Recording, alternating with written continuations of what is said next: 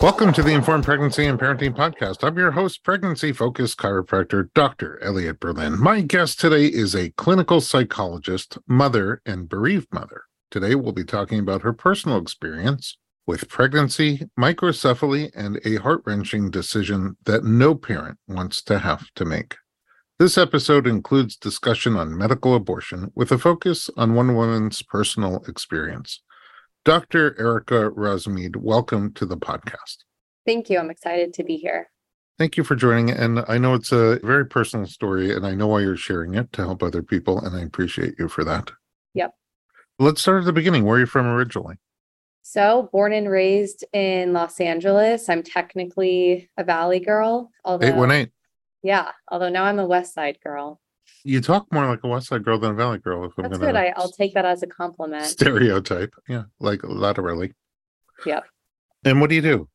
So I am a clinical psychologist. I started out in graduate school getting my PhD with a focus on working with children, youth, young adults using cognitive behavioral therapy and CBT. dialectical, and DBT, another acronym, to use evidence-based treatment to help youth overcome anxiety, depression, suicidality, and self-harm.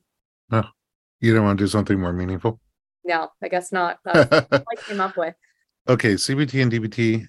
Well, before we get into what those are, is psychology something that was on your radar early on?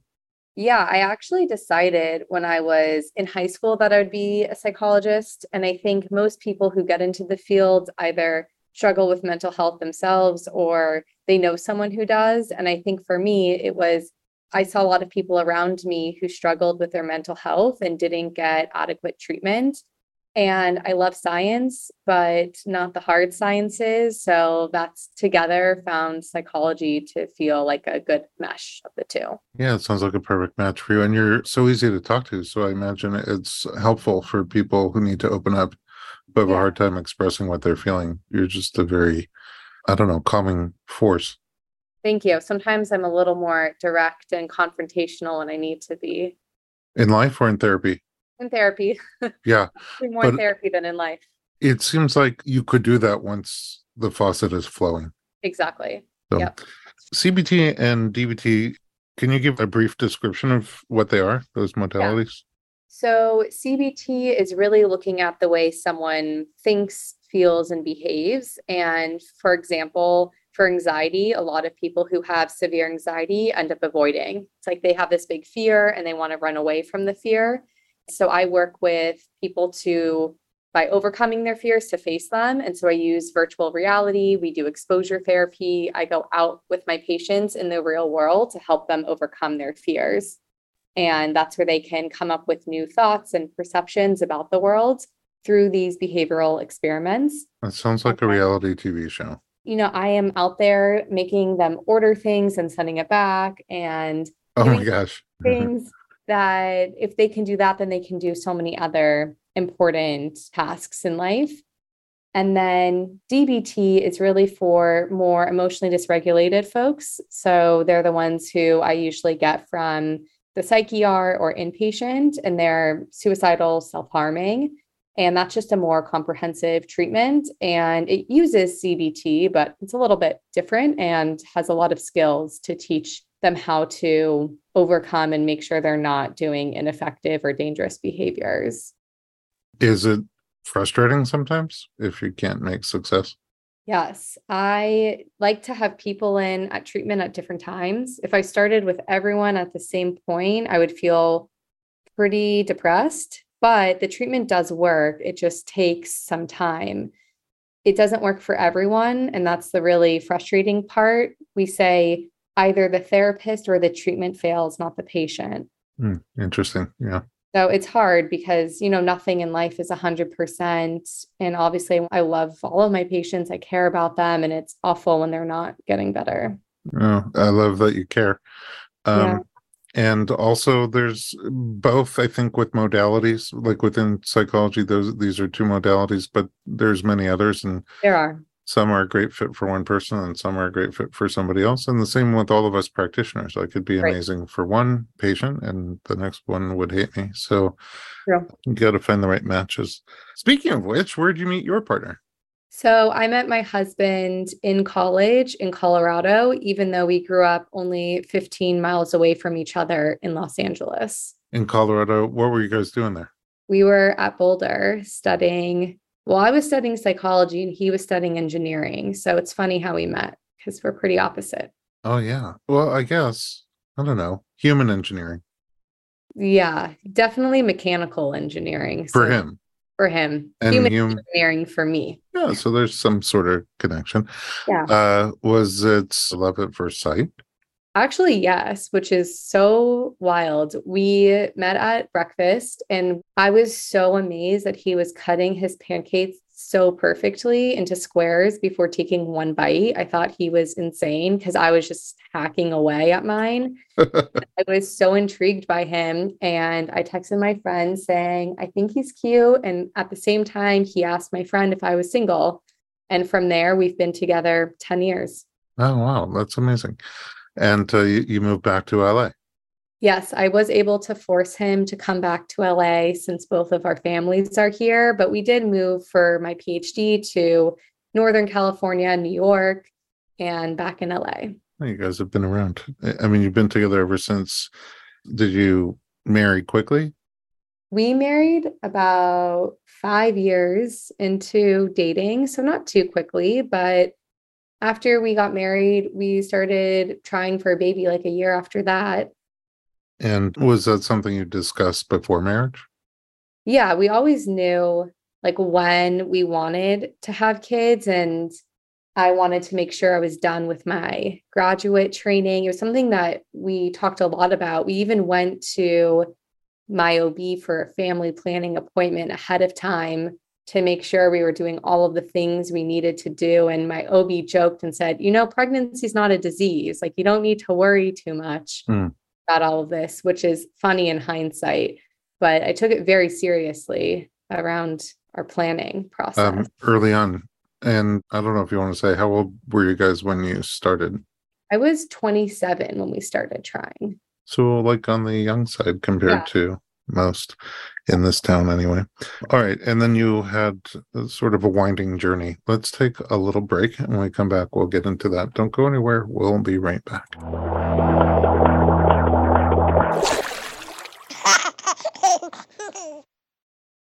Hey everyone, it's Dr. Berlin, and I want to talk to you about something that is close to my heart. Literally, omega-3. It's a crucial nutrient that's sadly overlooked. With 95% of women deficient, Needed, the supplement brand I trust, created their brand new omega-3 soft gels.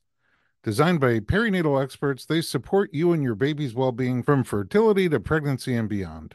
Unlike other brands, Needed's omega-3 is sustainable, pesticide-free, and third-party tested for purity. Plus, my favorite, it has a milder taste and smell, perfect for sensitive mamas. Don't wait. Visit thisisneeded.com and use code BERLIN to get 20% off your initial order. Experience the needed difference, consciously crafted for your health and the planet. Welcome back. We're talking to Erica Rozmid. Okay, so you're in Boulder, Colorado. You see the guy eating square pancakes. Fast forward 5 years, you're married, planning to have a kid, and pregnancy is not a disease, you are told. How was your first go around for getting pregnant? So I found out pretty quickly that I'm fertile. It's just everything that happens after. So I had 2 chemical pregnancies, very early miscarriages. I got the positive pregnancy test for like a week. And then as I was going in for the appointment, I miscarried. And so I went to see my OB and he told me, have a lot of sex, you'll get pregnant. The pregnancy test these days, they can just pick up so much more HCG early on that this is probably happening all over the place and women don't know. So he had like no concerns about my fertility journey up front. But that was my introduction, was 2 times I tried, didn't work out very well for me. Okay, so you got pregnant quickly, and then you do pregnancy tests and they're positive. Yeah. And then I assume you're excited because you were wanting Yeah. that pregnancy. So then it must be a big blow when it ends even in an early miscarriage. Yeah, it was. The first time I was confused. I saw a line, but it was funny because I was like, well, it's not strong. So I thought, I didn't know it was positive. The second time I walked into my parents' house and my sister just said, "Are you pregnant?" Like she knew. Huh? So I ended up sharing the news with my family. And then 4 days later, I miscarried, which was really sad because my parents got so excited to be grandparents. And I felt like I crushed their dreams a little bit too. I guess that's sometimes why people don't say early on. I don't know. Yeah. Before you said that about your crushing your parents' dreams, in my head, I was wondering, were you happier to have people have known so they could be there to support you a little bit, or was it extra hard because they knew? Yeah. Well, now I've realized I only tell people early on for the people who I need there for the loss. And that's what I found out. Actually, my parents they're a good support because they get me, but I'll tell you in a little bit about my other pregnancies, but I really only told people who I felt comfortable knowing about all the hard parts too. When you tried again, I know your doctor was sort of dismissive, like, don't worry, this is not a problem. Mm. But I would imagine after 2, even early miscarriages, it's kind of more nerve-wracking. Yes. So that's what really hurt me the third time was I was so anxious because I just thought this is never going to work out for me. And I was spotting early in my pregnancy. So I just thought this isn't going well. This is how the last 2 went. And I also had a subchorionic hematoma and completely bled out and texted all my friends saying I had a miscarriage because I didn't know any better. Is this with your third pregnancy? It's with my third Oh pregnancy. boy. Okay. And I mean, that's what you knew at that point as you get pregnant and have a Yeah. miscarriage. But subchorionic hematomas are pretty common Yes, they're pretty with bleeding. common. It would have been nice to have been told you have this, expect bleeding, but I had the bleeding first. Uh, And when I went to the doctor to prove my miscarriage, they showed me a heartbeat, which was so confusing. yeah, confusing. What emotions? Oh, I told my doctor I had a miscarriage last night and I was in disbelief. And I also felt strangely this doom and gloom feeling like this wasn't going to end well. Like I immediately did not feel good about this pregnancy. But then that's before you saw the heartbeat? No, that was after I saw the heartbeat. Oh, so not Still though. excited. No. Oy, okay. But he says everything was good. Yeah, but I don't know. then I had a pretty large hematoma. And so I was told, well, this could be okay. This could be normal. I'll do as many scans as you want. And sure enough, I bled out again the following week Oy. and got confirmation all is good. There's a heartbeat, but I was wearing adult diapers for a while because it was more blood than I knew what to do with. And I was in session one time, thankfully over Zoom, but I just felt like this could happen at any time and I won't know what to do. My God, I was just wondering that if through all these trials you were working Yeah. and how you focus on somebody else and what they need and be able to give to them while you're really suffering with these things. Yeah, I realized that mindfulness is really helpful when it came to this pregnancy. And also in DBT, as a therapist, we talk about being radically genuine and finding meaning in life. And so I was able to use, all of the skills on myself. Wow. Who knew that all that training was going to come in handy for you as well? Right. Okay, so there is a heartbeat and you bleed out again. And then what happens? And then it goes away around 12, 13 weeks. The bleeding goes away.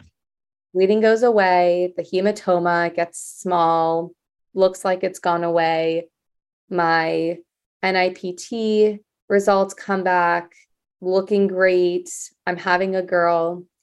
And I just saw another high risk doctor at the same time because I just wanted confirmation that things were looking okay. And she told me, "You're having a perfectly healthy girl." It was 2 days before New Year's and said, "You can celebrate that this is going to be a great new year." And then are you feeling better about it at that point? At that point, I started feeling a little bit better. Like, okay, we got this. We got this. I had 9 scans by 12 weeks. That's how Wow. anxious I was. That's the most paparazzi'd baby Yes, ever. that's me. Welcome to Los Angeles. Yeah. Okay. And then did you tell everybody? So then I told people, then I felt pretty good. I got this doctor telling me I'm having a perfectly healthy girl. Everything looks great. So now I'm feeling excited, but I still didn't want to plan. And it was fast forward right before the anatomy scan.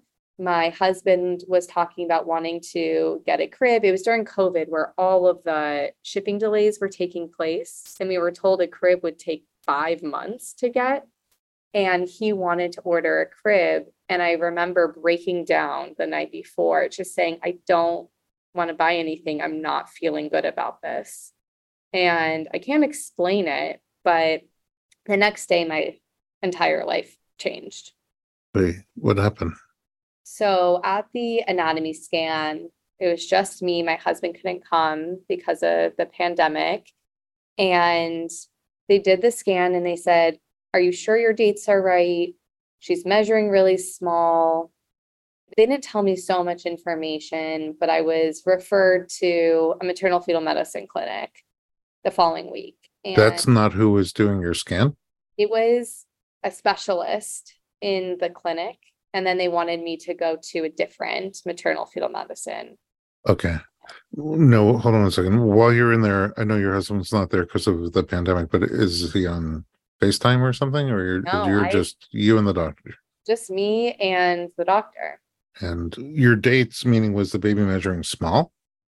Yes, they thought that she was very small, and there were a few other findings. I had a marginal cord insertion, so they thought maybe she wasn't getting enough nutrients to the placenta. That was one concern, but that's pretty common. It's not so abnormal to have that.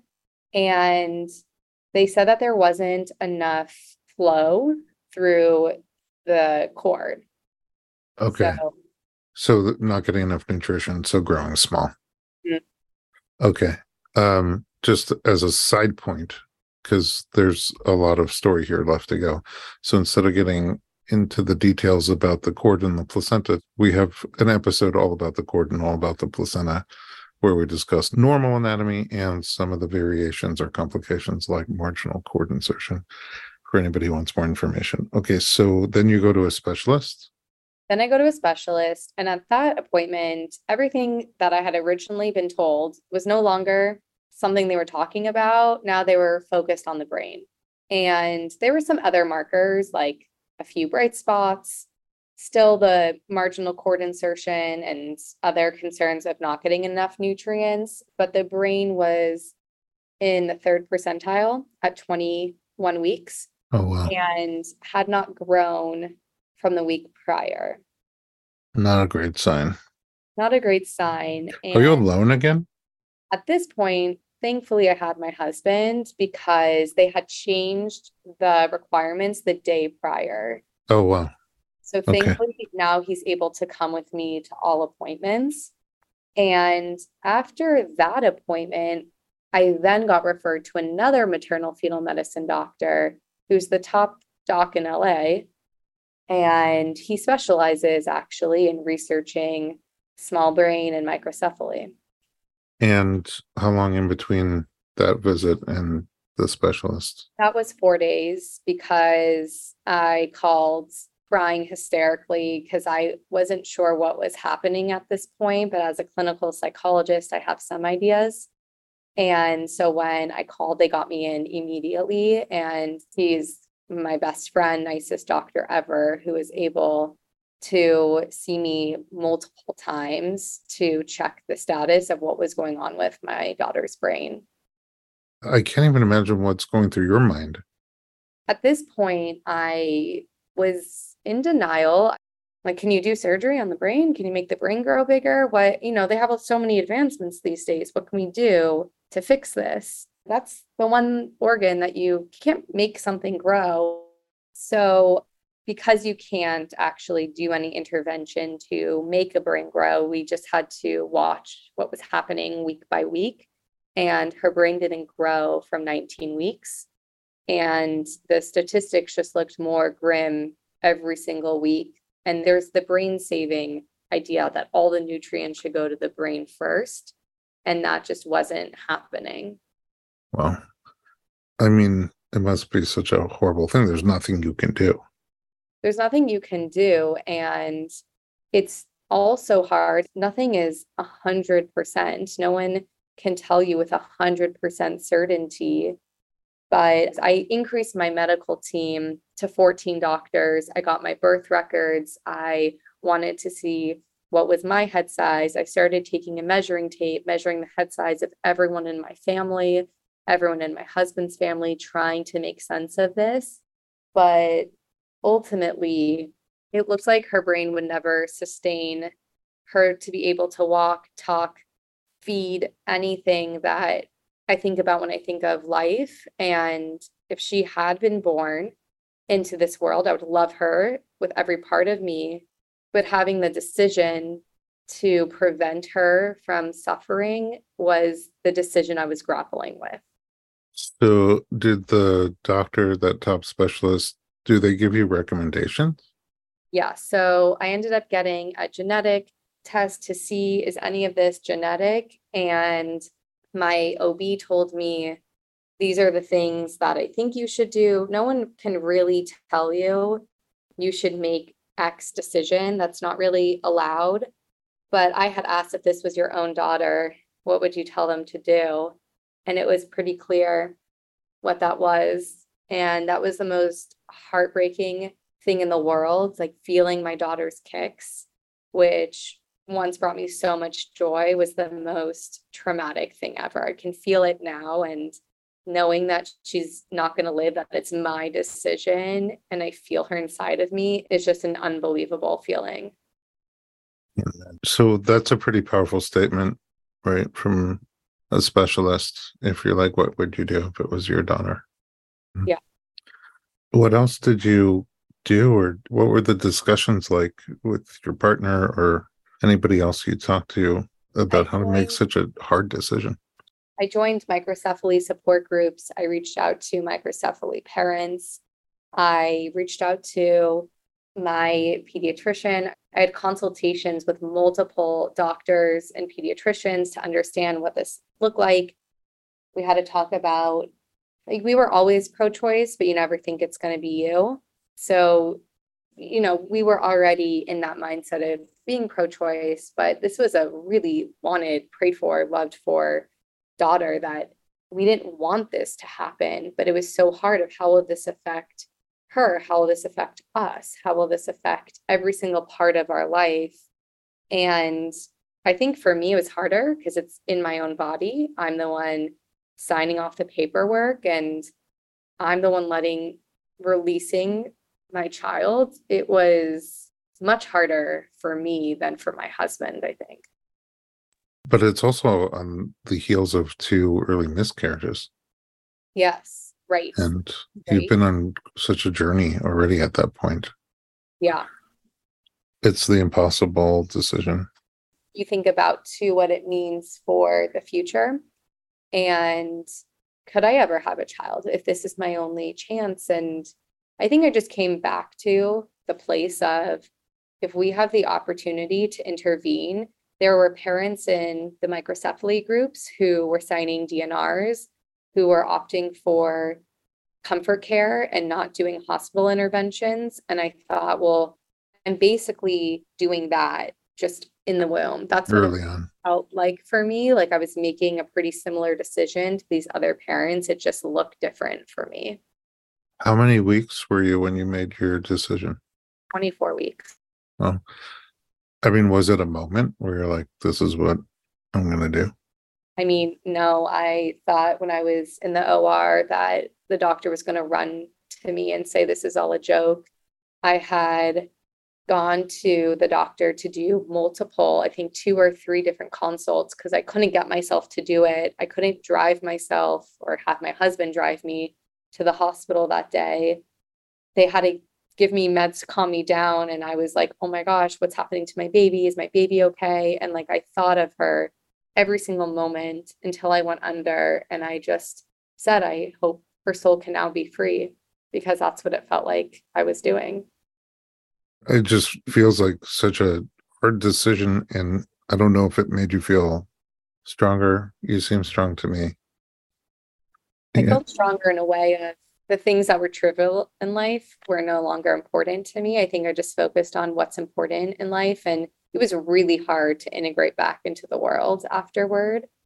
But I feel stronger. I know what's important in life. And I've changed my practice to help women in similar situations. So in that way, I feel strong. Yeah. I mean, that's sign of strength when you get knocked down. Not only do you stand back up and brush yourself off, but you help other people not get knocked down or help them get up as well. All right, let's take another little break. And when we come back, we'll find out what happened after. We'll be right back.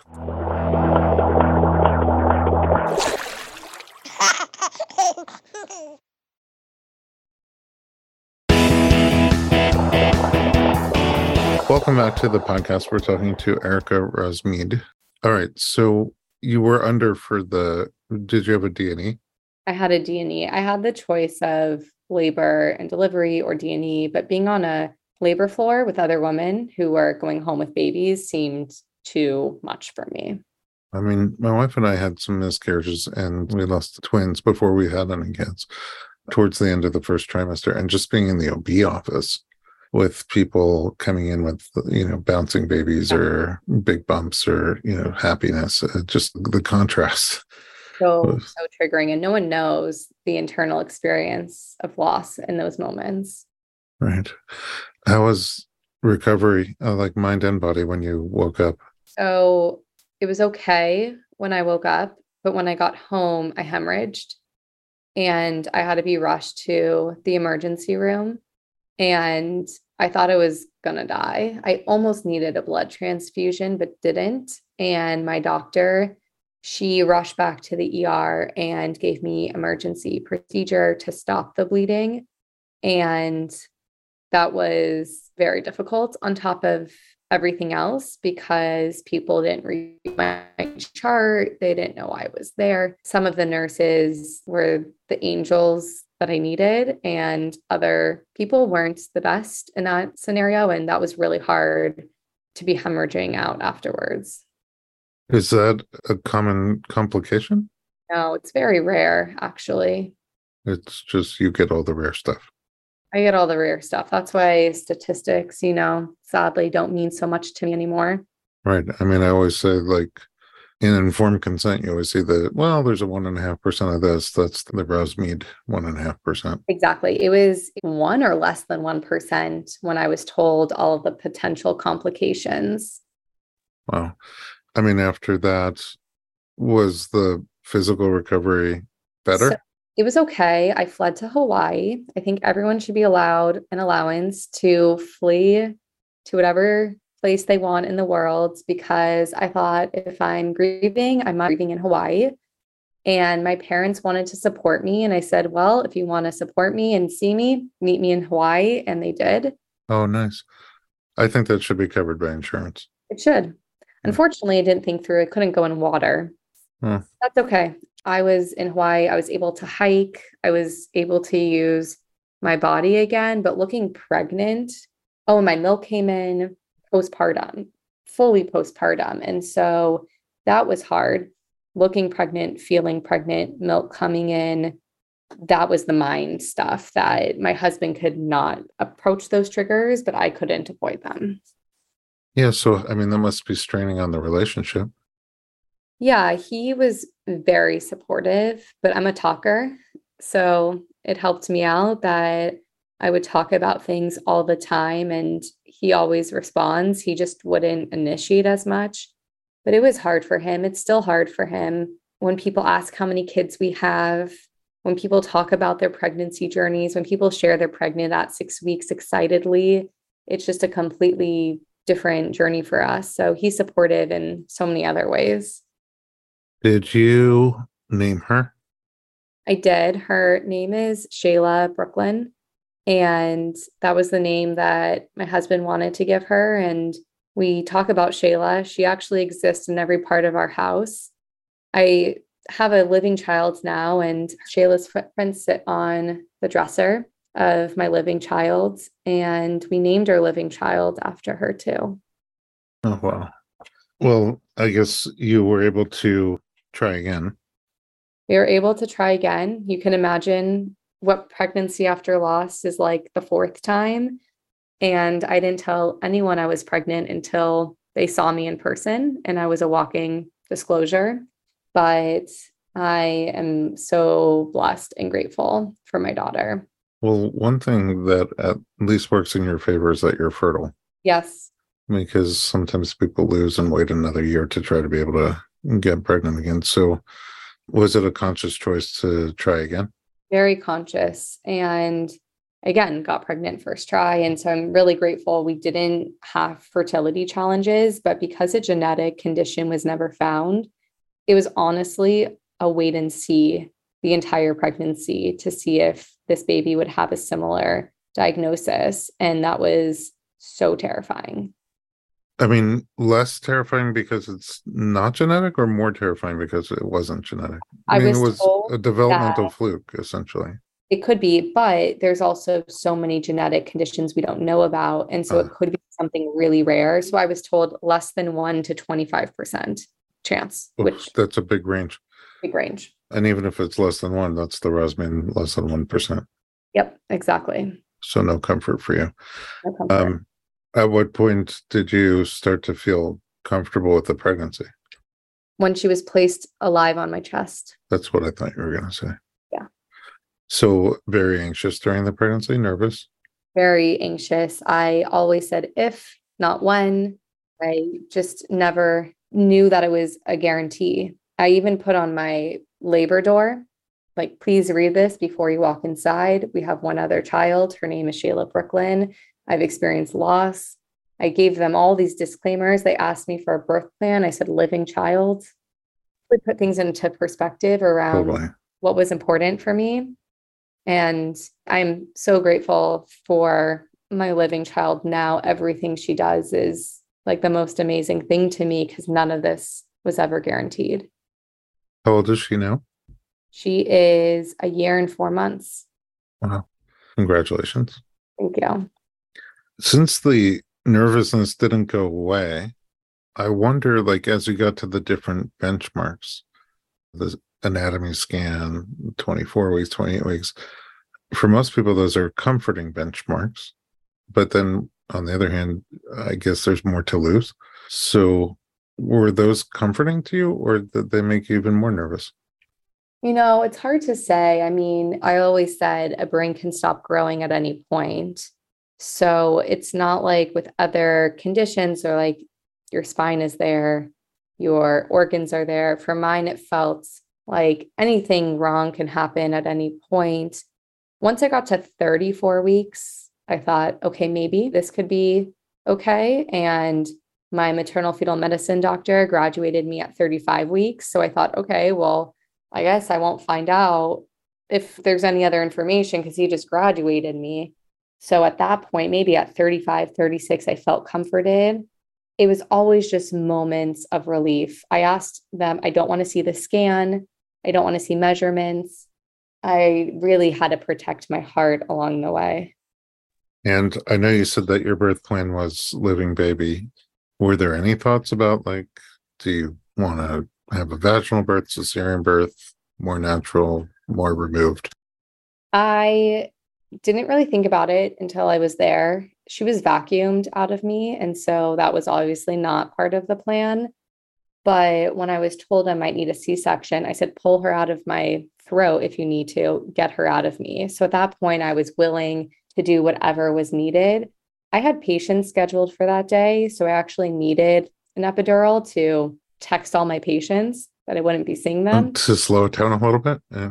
Yeah. So my epidural allowed me to cancel all my sessions. And my husband had a really important presentation that day. So it also allowed him to finish his work. But my actual birthing experience was really easy in a lot of ways. And I was able to fully surrender to whatever happened. And I just felt really one with my body throughout the labor process. Connected to the baby? Connected to the baby and my body. And in that moment, I said, whatever is happening, this baby is being birthed out of me, no matter what. And that just really helped me get through. I knew she needed to come out of me somehow, some way. When she was finally out, did it catch up with you emotionally? Yeah. What did you feel? Yeah. I was in love immediately. And I think I just released everything that I had been holding. I will say anxiety still stuck around, still measuring her head, telling doctors about my concerns. She was a smaller one too. So it's my concerns weren't completely, I wish she had 100% head size. That would make me feel a lot better. But I had anxiety for a bit, but I felt instantly connected to her and loved her. And I'm so grateful for that experience too. Well, I'm grateful for you to have that experience also after everything you've been through. Do you think it changes you as a parent? Yes. Yes. How? I think when milestones, especially, because I never take anything for granted, I just think everything she does is wonderful. And when she's having a hard time, I feel I'm just so much more present because I don't take any of it for granted, that I'm able to be a more present parent and really just feel so blessed. I don't know. I think that sounds so cliche, but I feel it has changed me in that way, and just focusing on what's important. How I want to be as a parent is always how I thought I would be. I feel I'm really in tune with that. And my husband and I are the same in that way. We just always knew how we would be, and that's how we are. And I don't know, I think that's how it's changed me, is just more present focused. How about as a partner? Yeah, as a partner too. I mean, I always am checking in with him because I'm still impacted by a lot. We'll talk about Shayla. And when it was the anniversary day, I taught my 1-year-old about death because she's a part of our family too. And with my husband, we were more connected through that experience than I think we could ever be. So I know he's got my matter what, and that we can get through some really hard stuff together. I guess a couple more questions. Is there anything, having come through the other side, is there anything you would tell yourself, before you had to make the choice, or right after you did make the choice, now that you have a little more perspective? I think a few things that I constantly remind other parents is that, and myself, I made the best decision that I could with all the information I had at the time. And I'm making the decision as a mother. And those are the two things that I just feel are so true for me. Yeah. And you still live with it. I mean, it seems like a tattoo on the soul. It's always going to be there. But do you think about future kids? Yeah, I do think about future kids, and one more, maybe. So kid. But Yeah. my fertility journey has been rough. And so I don't think it's going to necessarily be easy. But now my brain has learned that pregnancy can result in a living, healthy child. My brain had never learned that before. So that's why it was really hard the first time that I had my living daughter. So I think the next time around, it won't be as challenging because my brain has learned that new pathway. Yeah. Are you anxious to try again? My husband would like to try again, minus 8 months ago. I think my body has been through so much that I'm nervous for just my body. I feel it's taken on so many things, but I feel I could be ready to do it again. I needed some time. I was pregnant for 15 months, and now I've been not pregnant for 15 Oh, months. yes, I hear you. I feel like maybe I could start thinking about it soon. Okay. Yeah, I didn't mean anxious, like, are you at the bit ready to go again? I just meant on the other side, are you a little bit hesitant because, Yeah, I'm always hesitant. I think that's my default is hesitant. My default is, well, like we have one living child, like why try again and potentially go into something that could be really awful and more loss. But my husband is a grounding force for me. And we have a cap of like how much I'm willing to put my body through. So I'm willing to put my body through more again, but not 4 more losses. Yeah. Again, the strong person gets up, dusts themselves off, and helps other people along the way. And I know you're doing that here with the podcast, but I also know that you do that in your life work every day. So, Erica, thank you again so much for joining us and for sharing your powerful, personal, difficult story. I appreciate you, and I know the audience does too. Where can we find you online? So you can find me at tfmrpsychologist.com, which stands for Termination for Medical Reasons. In our community of those who go through medical abortions, we call it TFMR. That's just the term we use. And I actually have a directory of therapists who are, as I call, TFMR affirmative across the country. So if anyone has gone through this in their own life, they can access that directory and find a therapist. And you can also find me on Instagram at TFMR Psychologist. And sounds like a great resource. Thank you so much. And at home, thanks for listening to the Informed Pregnancy Podcast. For more pregnancy and parenting information, visit informedpregnancy.com.